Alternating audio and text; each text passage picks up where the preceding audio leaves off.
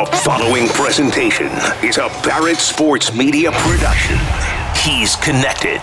Jason Barrett says, I'd like to see you here. The answer is when, where, what do you need? Respected. He's got a long and distinguished career in the sports radio business.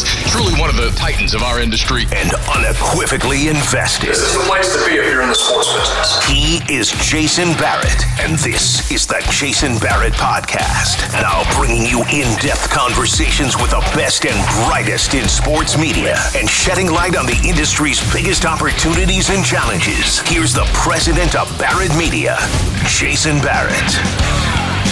Nice to have you aboard for the Jason Barrett Podcast. I am Jason Barrett.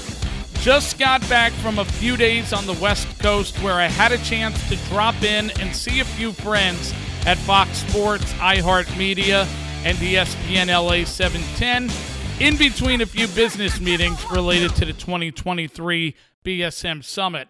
Quick reminder, tickets and hotel rooms for the summit can be secured online at bsmsummit.com. Stephanie Eads and I had a chance to also take in a USC football game, Clippers basketball game, and a Rams game, which, by the way, if you have not been to SoFi Stadium yet, put it on your list. It is pretty outstanding. I've been to Dallas and previously thought the Cowboys venue was the best I had been to. This beats it. Easy to park, tons of space to walk around without feeling suffocated by a crowd, tremendous views from the seats, and the video board is even more impressive in person than what it looks like on TV. I wasn't sure if I was going to like it going in, but having now been there to experience it firsthand, it's pretty remarkable. You have to check it out. For today's show, I'm going to change up the format a little bit. Usually I like to come out of the gate with an edition of what I've seen or heard, but I'm going to skip that today in order to allow for a longer conversation with my good friend and the PD of WFNZ in Charlotte, Jeff Rickard. Jeff's station just made a move in middays. They also made the decision to ditch the AM band to prioritize their FM positioning. So I want to cover those two things.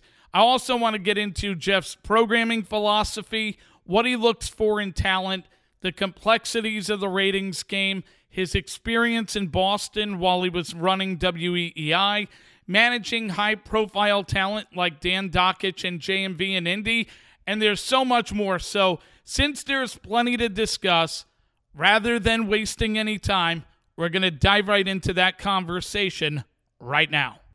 Yo, listen! All right, Mr. Rickard, I'm going to get into some of your career in a little bit, but I want to start in the most obvious place because you just made some news this week.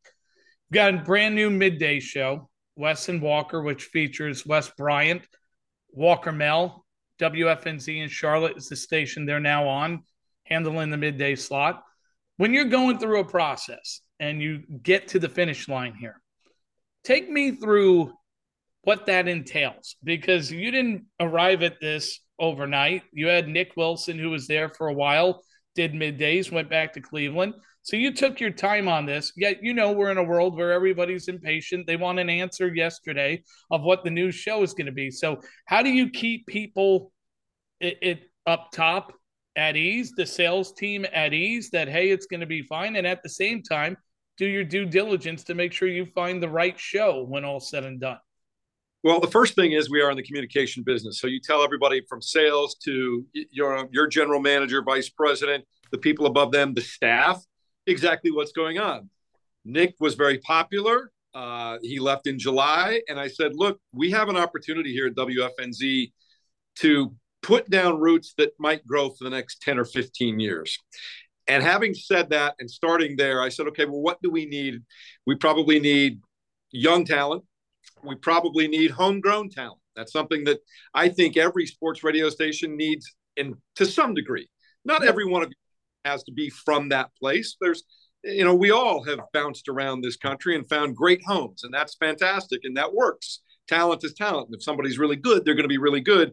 But I also think we're in an age where you can find talent that's homegrown as well. And one of the things I thought we were missing at WFNZ, despite the fact that our morning show, while they're not native to Charlotte, they've both been here for so long. They're just part of the city now, right?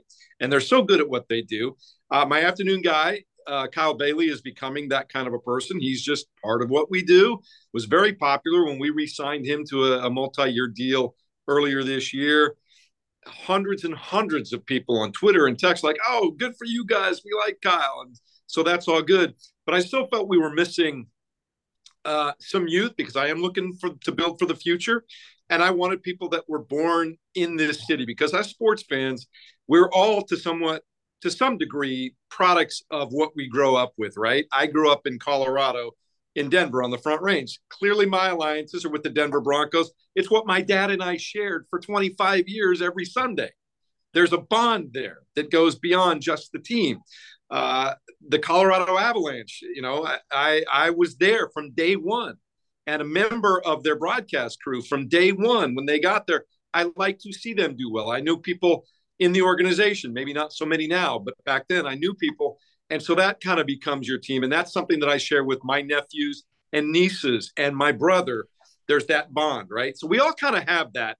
I wanted something like that was native to Charlotte, where Wes and Walker both grew up here. Their earliest memories are going with their dads to Hornets games or to later on Panthers games or taking a trip up to see North Carolina, something along those lines. Because I tell people when they're from a place, Jason, they don't even know what they don't know, or they don't even know the things that they do know sometimes because it's just part of what they grew up with. And I thought that was something we were missing. And just the youth, and I wanted more voices with different backgrounds. Wes is a former athlete. We didn't have a former athlete on the station. I thought that was important to get that perspective. Walker is going to be a superstar in this business. He's just really smooth and really good at what he does. Ultimately, I liked the pairing of those two. But what I did to go all the way back to your question at the beginning is I started to find people from within the market, whether they were from TV or one of them runs a very popular website here, or Wes was working at the ACC Digital Network. Walker was doing Locked On Hornets. I went out and found 5 or 6 people that were already known here and had already been on the station to some extent.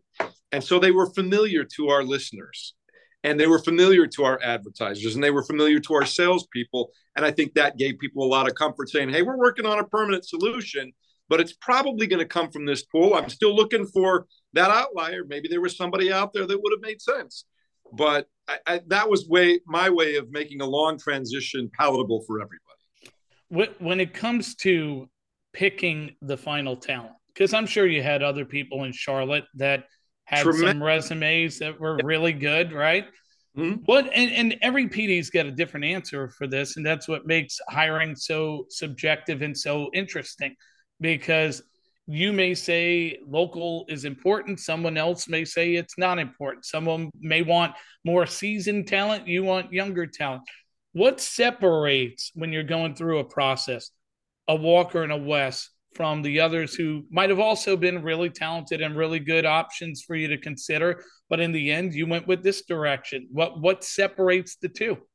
I think for me, coming to it from a talent standpoint, because I've worked so much on the microphone side of things for my career, and it was a hard lesson for me to learn, and it was heartbreaking along the way, as it is for everybody. You're not right for every role. Just because we truly desperately crave this particular role, you look back on it maybe 5 or 10 years later and you go, you know what? I probably wasn't right for that role. And I understand why now I wasn't given more consideration. I look at what we do now more as casting directors, right? The station, to me, I like it to be one entity. I like my shows to work together. I'm not a fan of this show's at the throat of that show. That might work in some places and it might work with the right dynamic, but I think ultimately it will eat itself up as time goes on. So I like shows that work together. And I like, if you're casting for a sitcom, for example, you're casting for this main character, but then he needs this kind of wacky but cool wife. And he's got his best friend who he works with down at the shop who kind of portrays this role. So I'm kind of looking for different roles. And like I said, the next time I hire somebody for an afternoon or a morning show, God forbid, 10 years from now, I may not necessarily be looking for the local tie. But in this particular case, I felt that this cast was missing those particular characters. So hopefully that makes sense. No, it makes perfect sense. And obviously what's interesting is This is your first weekday lineup, big move since you got to town, but you had to go through a process yourself just within the last year because you're in this chair, but a year ago, you're going through the whole process to, hey, am I going to be the PD in Charlotte? And, so many of these things comes down to chemistry and fit and how you click with whoever is hiring. What was that process like for you going through, because and we'll get to Boston and Indy and some of those spots later, but I'm just curious for Charlotte specific, how did you know this was the right fit? Well, a lot of it came down to chemistry with the current general manager and vice president, Marsha Landis. It was at your conference in New York, JP, where my wife and I had talked about after my time in Boston. I've been working since I was 16 in this business, and I've never taken a break other than a week for vacation here or something like that. And we thought, you know what? My kids are both, one's middle school, one just started high school. Maybe it's time for me to just hang out with them for a year. We're okay if we do that, right? And that was kind of the plan. And so that took a lot of pressure off me because now I could find something that felt right. And I had talked, as you and I both know, there were a couple of other things that you had brought that as a possibility down the line. Somebody else had called me and said, hey, not right now, but later on, this is going on. So there were things out there, but I had coffee with Marsha Landis, and that turned into lunch. And lunch turned into, we're hanging out and having more coffee in the afternoon, which turned into, hey, why don't you fly down here and check this place out? And then I started to learn more about the company, and it felt right. Now, again, I'm in a different spot. I didn't have to take a job. And so that took a lot of pressure off of me.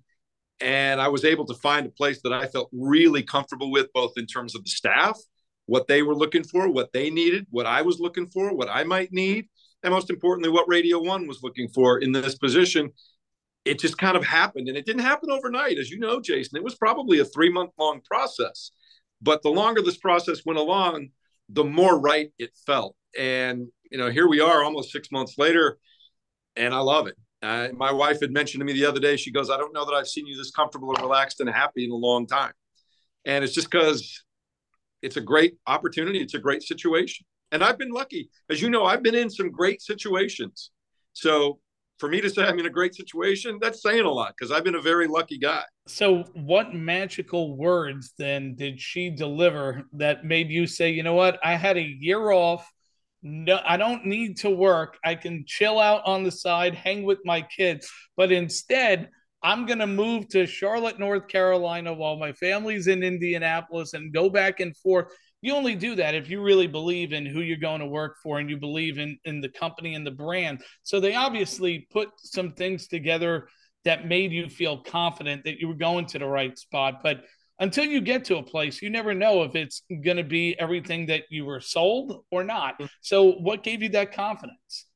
A couple of different things. The previous program director here, I had worked with at ESPN, Terry Fox, and I talked quite a bit. And he couldn't say more great things about the company and about Marsha Landis. So somebody was really comfortable there. That's number one. That felt good. We came down here 3 times before we really did the deal. And one thing I will say about Marsha, she didn't oversell. She let me discover. She said, this is what we're looking for. This is what we have. And the more time we spent together, the longer we talked radio and what we wanted to accomplish and how we wanted to do it. It's one of those conversations where she would start to say something and you'd go, yeah, right. That's what I'm talking about right there. And so, again, I'm very fortunate. I was in a situation where I didn't have to take this job.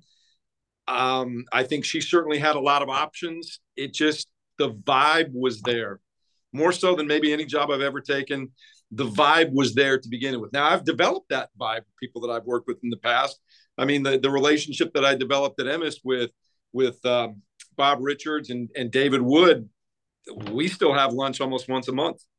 It worked out. And so for me, I've gotten to a point in my career where it really is about the vibe with the people that I'm working with. And look, it's okay if you don't have, I've learned that now. It's okay if you don't have that with someone. Don't stick around and make everybody miserable on both sides if the vibe's not happening. Yeah. I mean, listen, sometimes you everybody may have the right intentions. And in the end, certain things just don't line up. And you could either sit there and just continue to wait for it to change, or you just say the hell with it. You know what? Chalk it up as it just wasn't meant to be. And so you're talking about the vibe. You went through a vibe of your own, which was different in Boston. You went to work at EEI, massive brand, super competitive market, a lot of talent on that radio station. You got in there, leadership change, which I'm sure played a part in, the where you wound up and ultimately not being there. Take me through just taking that job, being inside of there, because a lot of people just read what they, read in the trades or on the newspaper. They don't understand there's a lot of good things about the market. It's just because it's super competitive doesn't mean that it's not a lot of positive. It's just, but you lived it. So what was it like? There's so much to get into there, but I also want to say everybody always, in the absence of information, they always go to the negative, right? Yep. And I say that in a lot of ways, my time in Boston was very positive, and I took a lot from that. And the relationships that I made with the Greg Hill Show and all those folks, with Wiggy and Courtney and Greg and Chris and Ken Laird, who I still consider a very good friend, and Gresh and Keefe and their producers. And, I was all on board of hiring Mego to be a part of the afternoon show. We were trying to figure out where everything fit more than anything. And they ended up, after I leaving, hiring Mego. And I was excited for her because I think she's really talented. And I love Lou and Christian. And I want to say this about that whole stuff. Jason, they were open to every single thing that I spoke to them about. And I really felt that all of us had a really good two-way communication going. And I will always treasure the relationships that I made there in Boston. But to your point, going off of vibe, Tim Clark had been the general manager and vice president that hired me. He left to go to a different job within Odyssey in Philadelphia. Mike Thomas came in, and Mike is just a different character. He's a different person than Tim.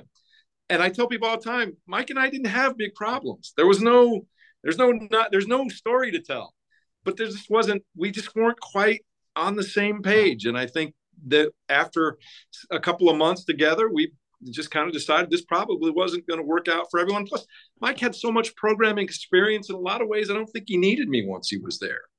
And so, we kind of parted ways, but I honestly don't have a big story to tell about, there was no dark days and fights or arguments or anything like that. It just went the way that it went.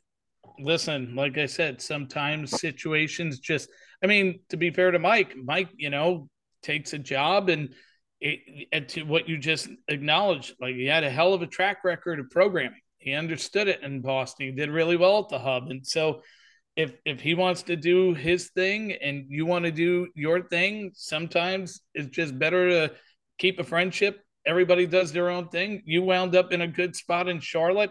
And I want to ask you about Charlotte and as it pertains to Indy, because you were in Indy before you went to Boston. And I see a lot of similarities and some differences, but, Jeff Smullian ran Emmis in Indy, wound up selling the Indy cluster to Radio One, who's now your employer. You were in a market that had football and basketball, even though they had some, I know you're going to tell me racing was a big deal, which it also is in North Carolina, right? In those cases, there are a lot of similarities, but you had one advantage in Indy. You had shows that were there that, Dockage was a massive, massive success. JMV, very, very successful as well in afternoons. And you were obviously on the air in the morning. How were you able, and I'll start with Dockage here, because I think now you're in a different spot in Charlotte where you're not managing Mac and Kyle while also being the 3-hour-a-day morning show host. But when you're in Indy, you got to manage a Dan Dockage and a JMV, and these guys are real successful, but you're the morning host as well as the PD. And so sometimes hosts can get very territorial, like, well, I know that's your style of how you do a show, but I do my own thing. How are you able to get those two guys to believe in what you want to sell as a programmer and not look at it as, well, you're just suggesting that because you host in a different way? Well, the first thing, and again, I come to it from a talent perspective. I am not a fan in the one-way school of management where management comes in and says, This is the way it's going to be. You're going to do this, and you're going to do it that way, and that's the way it's going to be. That, to me, is stifling to a creative person, right? And every talk show host in their own way is very creative because they have to go out and on their name and with their brand, create who they are and what they want to do and how they want to do it. And everybody is different. So I don't believe there's a one size fits all. Same way when I first got into Boston and when I came here, the first 3 or 4 months, I don't like to tinker a whole lot except for obvious procedural stuff that doesn't have anything to do with their creativity, the standard stuff that we all harp about, hitting your marks, the clock, making sure you say the station the right way, the branding.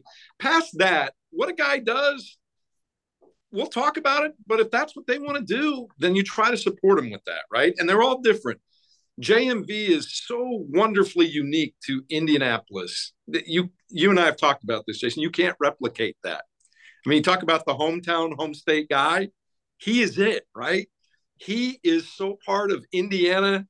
It just seeps through, and it's part of his popularity, and he's real, and he's genuine, and he has a lot of fun, and he lets you into who he is. He likes 80s and the yacht rock, and he's not ashamed of it. And he's funny, and he drops the one-liners, and he just knows things. And Dan is a very different guy. Dan is a former head basketball coach at Indiana University, where he played at Indiana for Bob Knight. He was Bob Knight's right-hand man. Dan is a very strong personality with very clear thoughts on things. And that makes people mad sometimes because Dan is not apologetic about the things that he says. And I don't always agree with him. And I don't expect everybody else to always agree with him. But I always gave Jeff Smulyan credit because I know Jeff didn't always agree with him or like what he was saying. But Dan is as instinctively a great as a talk show host as I've ever met in my life. He just has a way to cut through. And we all talk about wanting somebody that cuts through the noise, right? Whether you like Dan or not. And again, I don't always agree with the things that he's saying or how he says them, but he cuts through and he says things that make you think. And more importantly, in radio, he says things that make you feel. Yeah, yep. Dan, that's exactly what it is. Or I can't believe you let this guy on the radio for 3 hours. There's a lot of good to that. I would almost rather have somebody you got to reel back in sometimes than somebody you got to push all the time. And Dan, to me, is a perfect example of that. And I will say, like the talent in Boston, when you came to Dan with suggestions or ideas or had conversations, what Dan appreciated is, well, what's your reason for that? Dan would have any conversation you wanted, but it was important to him that you'd really thought about it and at least had a point of view. With Dan, he liked data. I like being able to show him, hey, look, when you do this, the meters really respond to you. When this happens, not so much, man. Let's take a look at it. Maybe there's something to that. Let's try this differently and see if we can reverse that. And then 2 months later, you can look at the meters again and go, hey, remember the stuff we talked about? It worked. And maybe sometimes it doesn't work. But at least with Dan, as long as you had a reason and had really thought about it and weren't just saying stuff to say stuff, Dan would have an honest conversation with you. I never had a problem with Dan having conversations about what we were going to do or how we're going to do it. And I know it surprises people, but Dan would get himself in I don't want to say trouble, because really it was people would be reporting on the things that he said or taking issue with that. And like I said, I didn't always agree with it, but Dan always had a good conversation with me. We had a good relationship and still have a great relationship. Dan is not always, and as you know, people on the air and off the air, they're not always the same. Dan's okay, man. I know a lot of people don't want to hear that, but I've never had a problem with Dan at all. It's always been good to us with our brand. And I think to your point, I'll take somebody who I have to reel back a little bit, but cuts through the noise all the time. And there's no question Dan Dockage cuts through the noise. I'm curious, when you're programming a station, and maybe if you were younger in your career, you would have handled this different. But when you're dealing with somebody who's got strong views and they generate a lot of reaction and the media is trying to make some noise around the things that they say, and it leads to the noise trickling upstairs because you're in the same building with your CEO. The office was directly below Jeff Smulyan, like immediately below him. So like if you're a first time PD at 32 years old, like I was when I first started programming a major brand, I'd probably be reacting a little different than when I am 42 years old, because I'm a little more confident now. I don't feel like I have to worry about who's upstairs. But I'm sure there had to be a time or two where you're like, God damn it, I'm going to have to go deal with Smullian today on this, and he's going to want to rip my head off for this. So as a PD, when you know that you have to go stop in the office where the buck stops and you're dealing with one of those, how do you manage it? Did you have a game plan, or did you just go in there and go, let me just go take my lumps? No, sometimes you say, let's go take my lumps. But I also believe, to be a really successful programmer, unless there's just the indefensible, you have to have the back of your talent. Because if you're not going to, why would they ever care about performing for you or the company or anybody else? Everybody needs to know that on some level you have their back, right? And so when there was times, whether it was Dan, or I've had other instances too with other people in different places, it's not just a Dan conversation, it's a talent conversation. You go in and you say, hey, look, I've been there. I know that this wasn't right, but I think this is what they were trying to say. And then you're honest with the talent. You go in and you go, hey, look, the people upstairs are not happy right now. I will go up there with you, or I will have that conversation with them with you. But you have to understand that there is a certain point where it goes beyond me as a program director.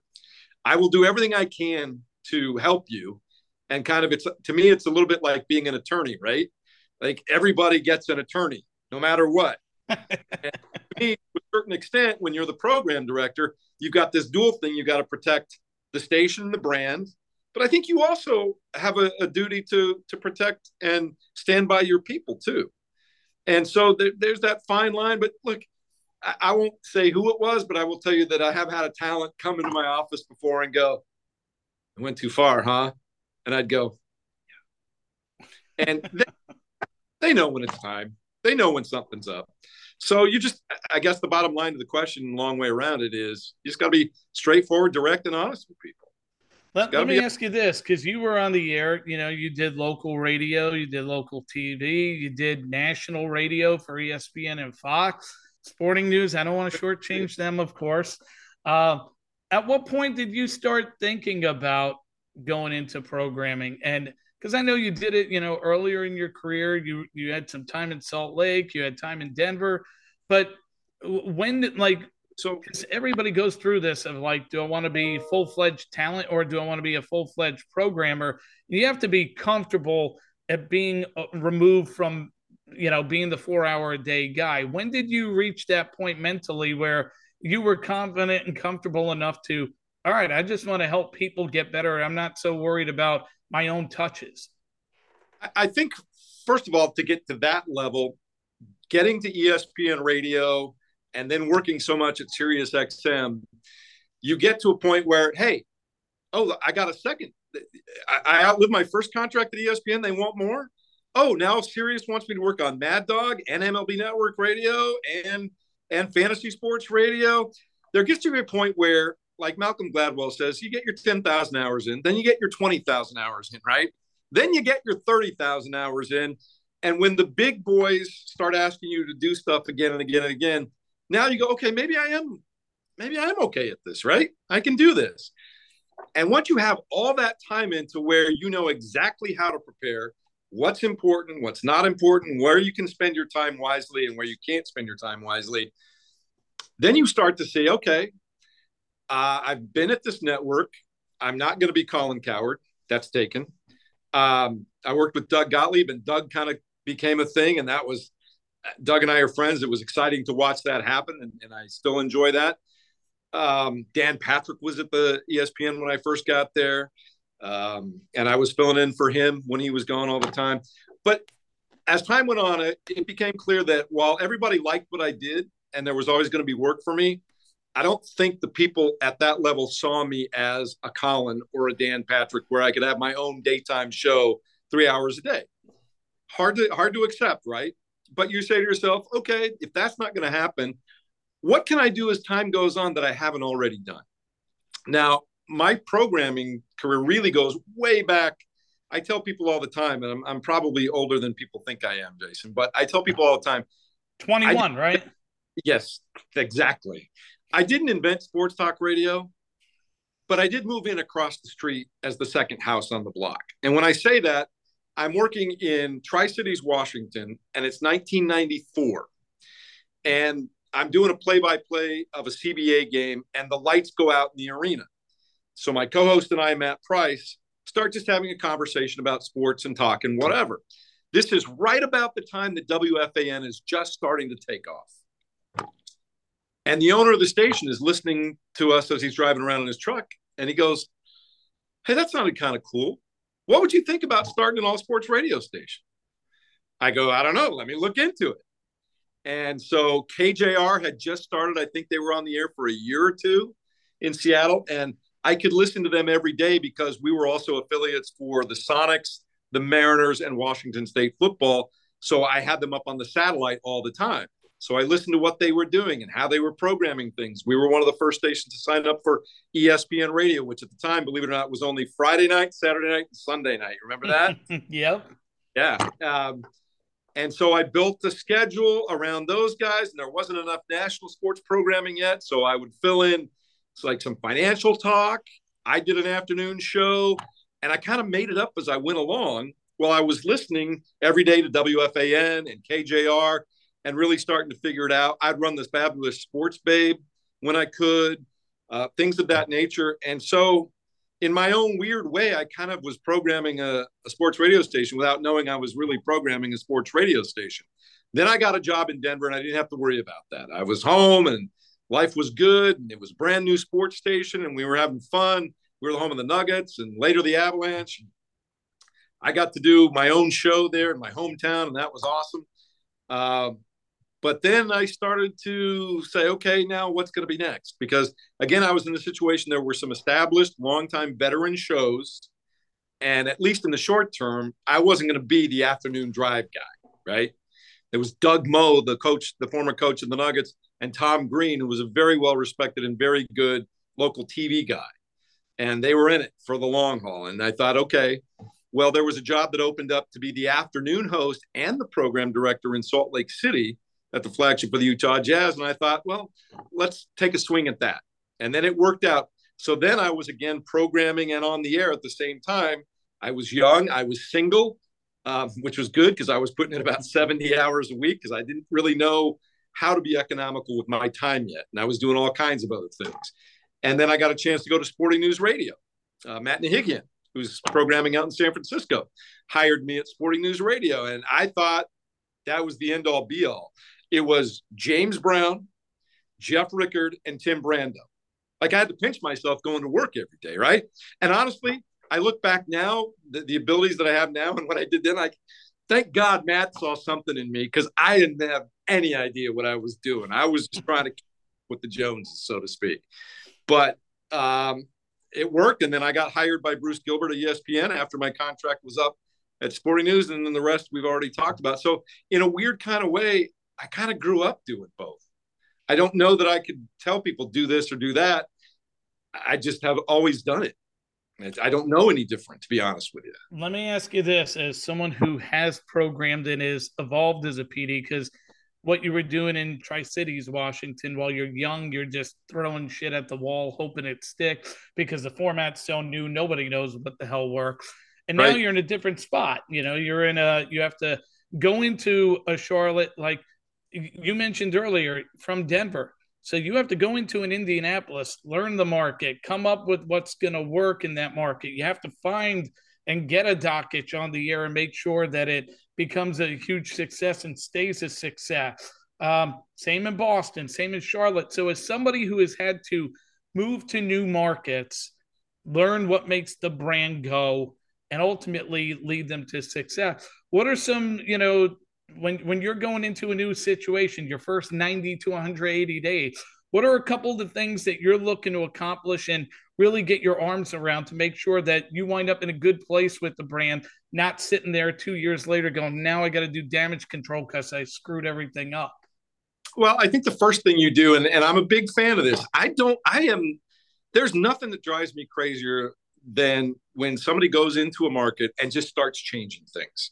And I tell people when I first get in there, I tell the market managers, the vice president, anybody who will listen, look, I am forever like you. You and I talk about this all the time. I'm forever looking for new talent. That's what I do at night when the day is done and I got an hour to kill. I'm looking at talent all over the place. I got my calendar up here twice a week for 30 minutes. I've got out of market survey. All I do, Jason, is just pick a radio station at random somewhere else in the country and listen to it for 30 minutes.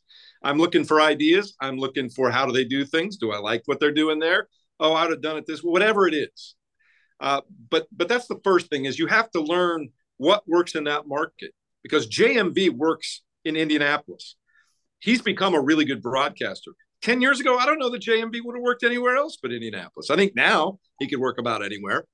But so you learn that, okay, that's maybe not what I'm used to, but boy, does he connect here in ways that I couldn't connect here right now. The other thing I think that's helpful for me is I've always traveled. I like traveling. I like going to new places. And to me, when I travel to a place, I'm not there to take pictures necessarily and just so, oh, yeah, that was cool. Like if I go to Florence, I want to eat at a local place where the locals eat. I want to talk to some people who grew up there and are eighth generation, natives to that city, wherever it happens to be. It's the same thing when I go to a new market. When I went to Indianapolis, first thing I did is find a great breakfast place that I like. And it so happened that the breakfast place I found is called the Sunrise Cafe in Carmel, Indiana. It's owned by a guy named Jim Horsfield, who's become one of my best friends. And he was a sports fan. And we would just sit and talk about the Pacers or the Colts and what he liked and what he didn't like. And then I would talk to other people that went to school with my kids in Carline or whatever. You've got to throw yourself into the place where you're at and find out what generally people like and what they don't like. Listen to people who've been successful there in the past and go, I wonder why that person has been successful. And really pay attention to what's working in that market as opposed to, well, I know better because I've done this for 30 years. This is what you have to do. You have to look at the talent and say, what is it that they bring to this market that makes them so unique that they have this position already? Are they successful? Let's find out why. If they're not successful, it doesn't always work out. And so you find something else that is. But you have to be willing to somewhat adapt to the market, the station, and the talent that you have. If they're successful, obviously, if it's not going well, we all have to make changes occasionally. But I think the biggest mistake people make is they go in and they go, no, I'm going to do it my way and I'm going to do it this. Yes, it'll be I'm very subtle. And I don't know that this is good for managing above me sometimes, but I like to be very subtle about how I'm doing things. I give an example. I've been here for 6 months now. And we had an all-staff meeting where we were formally going to go over the brand new lineup last week, pizza, everything else. And I walked in and I've got great relationships and we've been doing show meetings and everything. And I said, guys, I am so glad that you're all here and I'm proud of every one of it. I just want you to know that you've officially made the team. I never told anybody that they were under observation or that their jobs, I mean, we're all being evaluated every day, right? Yep. But announcing this new lineup and handing out new contracts and giving people stuff, I wanted them to feel like you guys earned this. I'm just happy to be here with you. And they did. And they have earned it. And they belong here. And that's fun to say to people. And I think it gives them a sense of belonging. Well, at the same time, it also reminds them that, like, listen, this is a competitive business. You've got to come ready to play. Like, yeah. I one of the best things I ever saw early in my career, I wasn't, in programming yet. I was working as I think it was covering the New York Jets at the time for a local station in upstate New York. And I would go down to Jets practice and Jets games. And this is when Parcells coached a team. And that's my guy. Oh. People ask me, who's your biggest radio influence? My biggest coaching influence, period, is not a radio guy. It's Bill Parcells. Because I always appreciated the structure of how he built a team that went from 1-15 to a Super Bowl or near it within 4 years. He just had great strategy. But at the time, he had Brian Cox, who had a decorated career, great linebacker, and he had him on the Jets. And I remember one day I'm covering the Jets, and Cox comes in and he slams his helmet against the locker. And he was always pretty cool with me. And I'm like, what's up? He's like, freaking Parcells. And I'm like, what happened? And he's like, this son of a bitch came out onto the field today with 2 gas cans. One was empty, one's full. He said, you started on one, now you're at another. Figure out which one you're on. I just had 2 damn sacks last week. And he was all pissed off, right? That week, Cox forced a fumble that decided the game. And the Jets win. And I'm just sitting there, I'm like, all right, let's give Brian Cox some credit. It wasn't just because of a gas can. He made a play. But how much did that coach get in his head that he literally wanted to like stick it to him? Or at the same time, Parcells sitting there smirking on the side. I'm like, look, it's the brilliance of coaching, man. Like the ones who can reach people get the best performances out of them. And if you're good on the air and you don't mind pressure, you don't care that you're constantly being evaluated because you have something to prove to yourself anyway. If you have to, it takes a meeting for you to, hey, by the way, congratulations on making the team. Oh my God, my job's in jeopardy. Well, eventually, maybe the next meeting, you're not going to be there. Like you got to be confident to do this. It's a competitive field. You're 2 things. You're exactly right. I wanted them to feel proud of themselves and that there was already an accomplishment. And I also told them it was time to get to work. And so there's that subtle part that was there, and I'm aware of that. The other thing that, and you and I have never talked about this, I have an almost identical story to tell about the way I structure things. Mike Shanahan.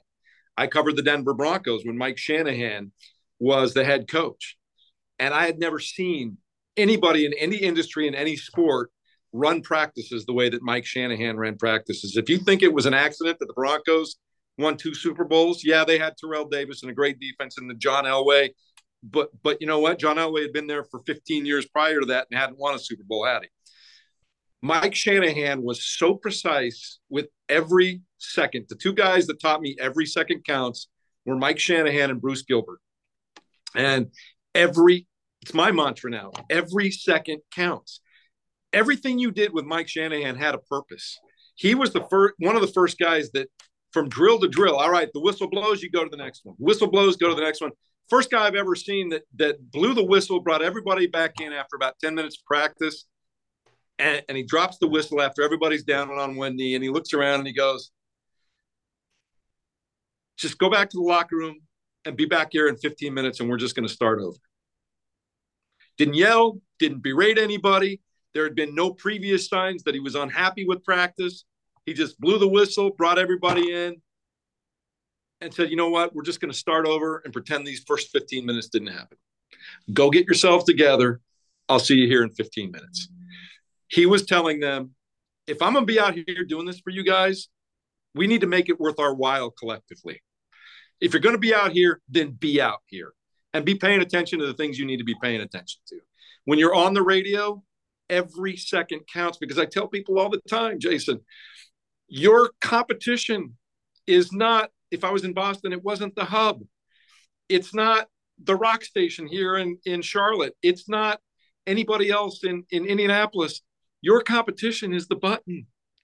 Whether they're going to Spotify, whether they're going to the rock station, whether they're going to the other sports station, it's because that second, whatever you were selling, that listener was not buying. Every second matters. Your enemy is the button. It's not your competition. If you're doing your job and being interesting and entertaining and talking about the right things at the right time, there's a really good chance that the people that came to you for sports and opinion, if you're giving that to them, they're probably going to stick around for a minute. The second, and it's, as you know, it's not a conscious decision.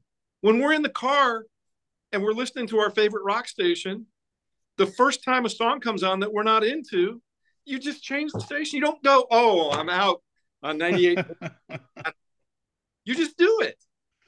You know, it's what's fascinating about that. It's and I'm just thinking as you're talking about it, how I've used this with different talent over the years in different markets. I've always preached you can control the controllable, right? You can pick better content. You can book a better guest. You can cut a better soundbite and use it in the right place.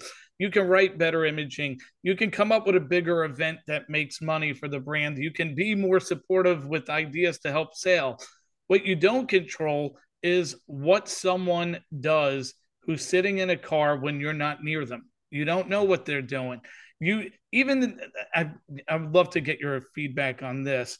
I still, even this day and age, people who will tell me I've got a rating strategy. I know what works. No, you don't. No, you don't. Let me tell you why you don't. Because you're looking at a screen that's showing you charts. Now, if you told me you have a private investigator who's tracking every person with a meter and you know what they do every minute of the day, I would say, okay, maybe you got something different going on than the PD. But we all follow data. The problem with data is data does not take into account human behavior all the time. All they tell you is what the device is doing. Well, the device could be sitting next to a speaker picking up signal for 3 hours, and the person might be outside mowing the lawn. That doesn't mean they liked your product. At the same time, they may have not recognized they turned the thing off. So answer me that, like, as someone who's had to, and you've had some rating success over the year, how do you get, because if I'm Kyle Bailey, I'm Chris McLean, I'm your brand new midday show. Jeff, help me get to the top 5, right? Yeah. You can work with them on content and stuff like that, but you can't tell them what a meter is going to do every minute of the day. Here's what you can do. You can, first of all, teach them the PPM game, which, as you know, you can steal a share somewhere along the way if you just play the game correctly, right? That's the first thing. Are we maximizing what we can do regardless of what the content is, right? So that's blocking and tackling. We can all do that. One of my favorite tools is media monitors, but you got to be careful with media monitors. A couple of examples. Let's say that, and I'm a big believer in tracking media monitors. Let's say there's a guest that comes on every week, pick a day, Tuesdays at 7:45. And you track it for 13 weeks. And every time this guy was on at 7:45, the meters went from 8 to 5. Yep. Well, part of you could say, damn, every time he comes on, people leave the station. Or it's 7:48 in the morning and maybe people have arrived to their workplace. I don't know. I'll share a fun secret. When I was in San Francisco, competition, Murph and Mac, okay? They would have Kruk and Kipe on every day at 7:30. And I would see the meters go from like 5 to 30. Like, it was so clear these guys were like rock stars. I would tell my show, don't put your best guest at 7:30. This is where we're doing our third topic. Don't worry about your best topic. Save that for 8 o'clock. Tip your cap. These guys have a great piece of real estate. They do a great job with these guys. The audience likes it. I'm not going to worry about this quarter hour. I'm going to worry about the quarter hours where I got a shot to get people. But at 7:30, I'm going to send the note. You guys kick ass. And we watch it, ours get kicked. But at 7:45, I'm coming. So you just try to play the game within the game. No, a great example of that, and I won't get into specific numbers, but Greg Hill, who, by the way, just won the Marconi for Major Market Play of the Year, and I was so happy for him. As you know, Greg is just, he's terrific. And what he does for the community in Boston, aside from the radio show, he's funny, he's witty, he's smart. He knows exactly what to do with Wiggy and Courtney and Chris and Ken and everybody else who's there. But there were times that even against the Hub that was getting these big numbers, there were moments where it was clear people were digging what Greg was doing. We really did try to double down on those time periods. And then we would say, okay, what could we possibly do here instead? But to your point, everything Greg does is pretty good. And I think in Boston, there's a lot of switching back and forth. And I think over time, you will see an evening because there is great talent at WEEI. They kind of got in their own way for a couple of years, and I think just made a lot of listeners mad for a couple of years is really what happened.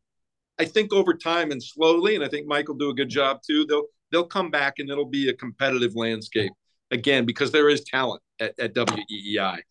But yeah, to your point, there are clearly times where whatever somebody's doing at a certain time, to your point, all of a sudden they go from 8 meters to 24, right? Or maybe, I'll tell you one place Greg really used to do well. First 45 minutes of his show from 6 to 6:45, people were buying what he was selling during that time frame, man. And so that's also a way to realize that whatever the reasons are for the ratings disparity at this particular point in time or whatever, it's a good way to say, to your point, there's a lot to work with here too. Yep. There's a lot going on here too. You've seen the Players Tribune. They do this a letter to my younger self. I'm going to hit you with it as a programmer. One piece of programming advice you have now that you wish you had back then would be what? Well, I always kept my eye on the prize, so I wouldn't bother myself with that. I would say be patient and trust your process. Be patient and trust your process. Every time I was about to give up on a dream or give up on this, something would happen because I never gave up. I trusted myself and I trusted the process, even when I was feeling down about not getting this particular job or not getting that particular job. And then, it's a weird business. Jason, I went for so long not being able to get in the door at the places I wanted to get into. The sporting news is the ESPN radios. And then for about 7 years, I got everything I tried. And then that kind of went away and it got to be a little more spotty. Like, oh, I like this. Well, they don't want you for that. They don't want you for this. And I go back to full circle what we talked about earlier. So many times it's about casting. You may want that job so bad and you may be extremely talented, but they may be looking for a power forward and you're a point guard. And it's no more than that. They might think of you down the road as a point guard, but they're looking for a power forward right now. And so don't always take those things so personally, because there might not have been anything you could have done to get that job. That's outstanding. I want to ask you one last thing here, and it pertains to Charlotte.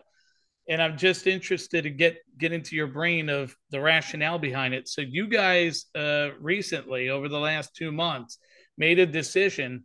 FNZ for the longest time was on AM, and it had an FM translator, but it really was an AM brand that most people went to. And then you guys, to the support of Radio 1, they said, let's put this thing on a real FM, which was great.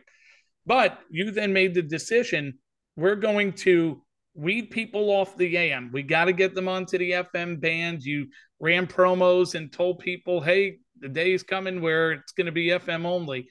What was that process like for you, and what have you seen so far since you guys moved away from AM? Well, the morning show's gone to #1 since we did that, so that's not a bad thing. I think we are living in such an age of, look, there's going to be 2 or 3 years from now where AM is not even going to be offered in the automobiles that you buy anymore, right? You get in right now. My wife got a brand new car last August. You get in and you can put Sirius XM. You can put Apple Play. You can put whatever you want to put in there, right? And so AM has just become kind of a passe thing, I think. There are still some hardcore people. Like, look, I know in Indiana, if you know anything about the Indianapolis area, you only have to go about 15, 20 miles outside of the city before you start to get into some serious farmland, right?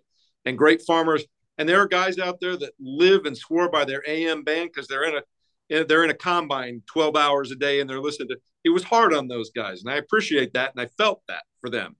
But I also know that we've done study after study after study, not just with my brands, but other brands. And I know in this latest particular one,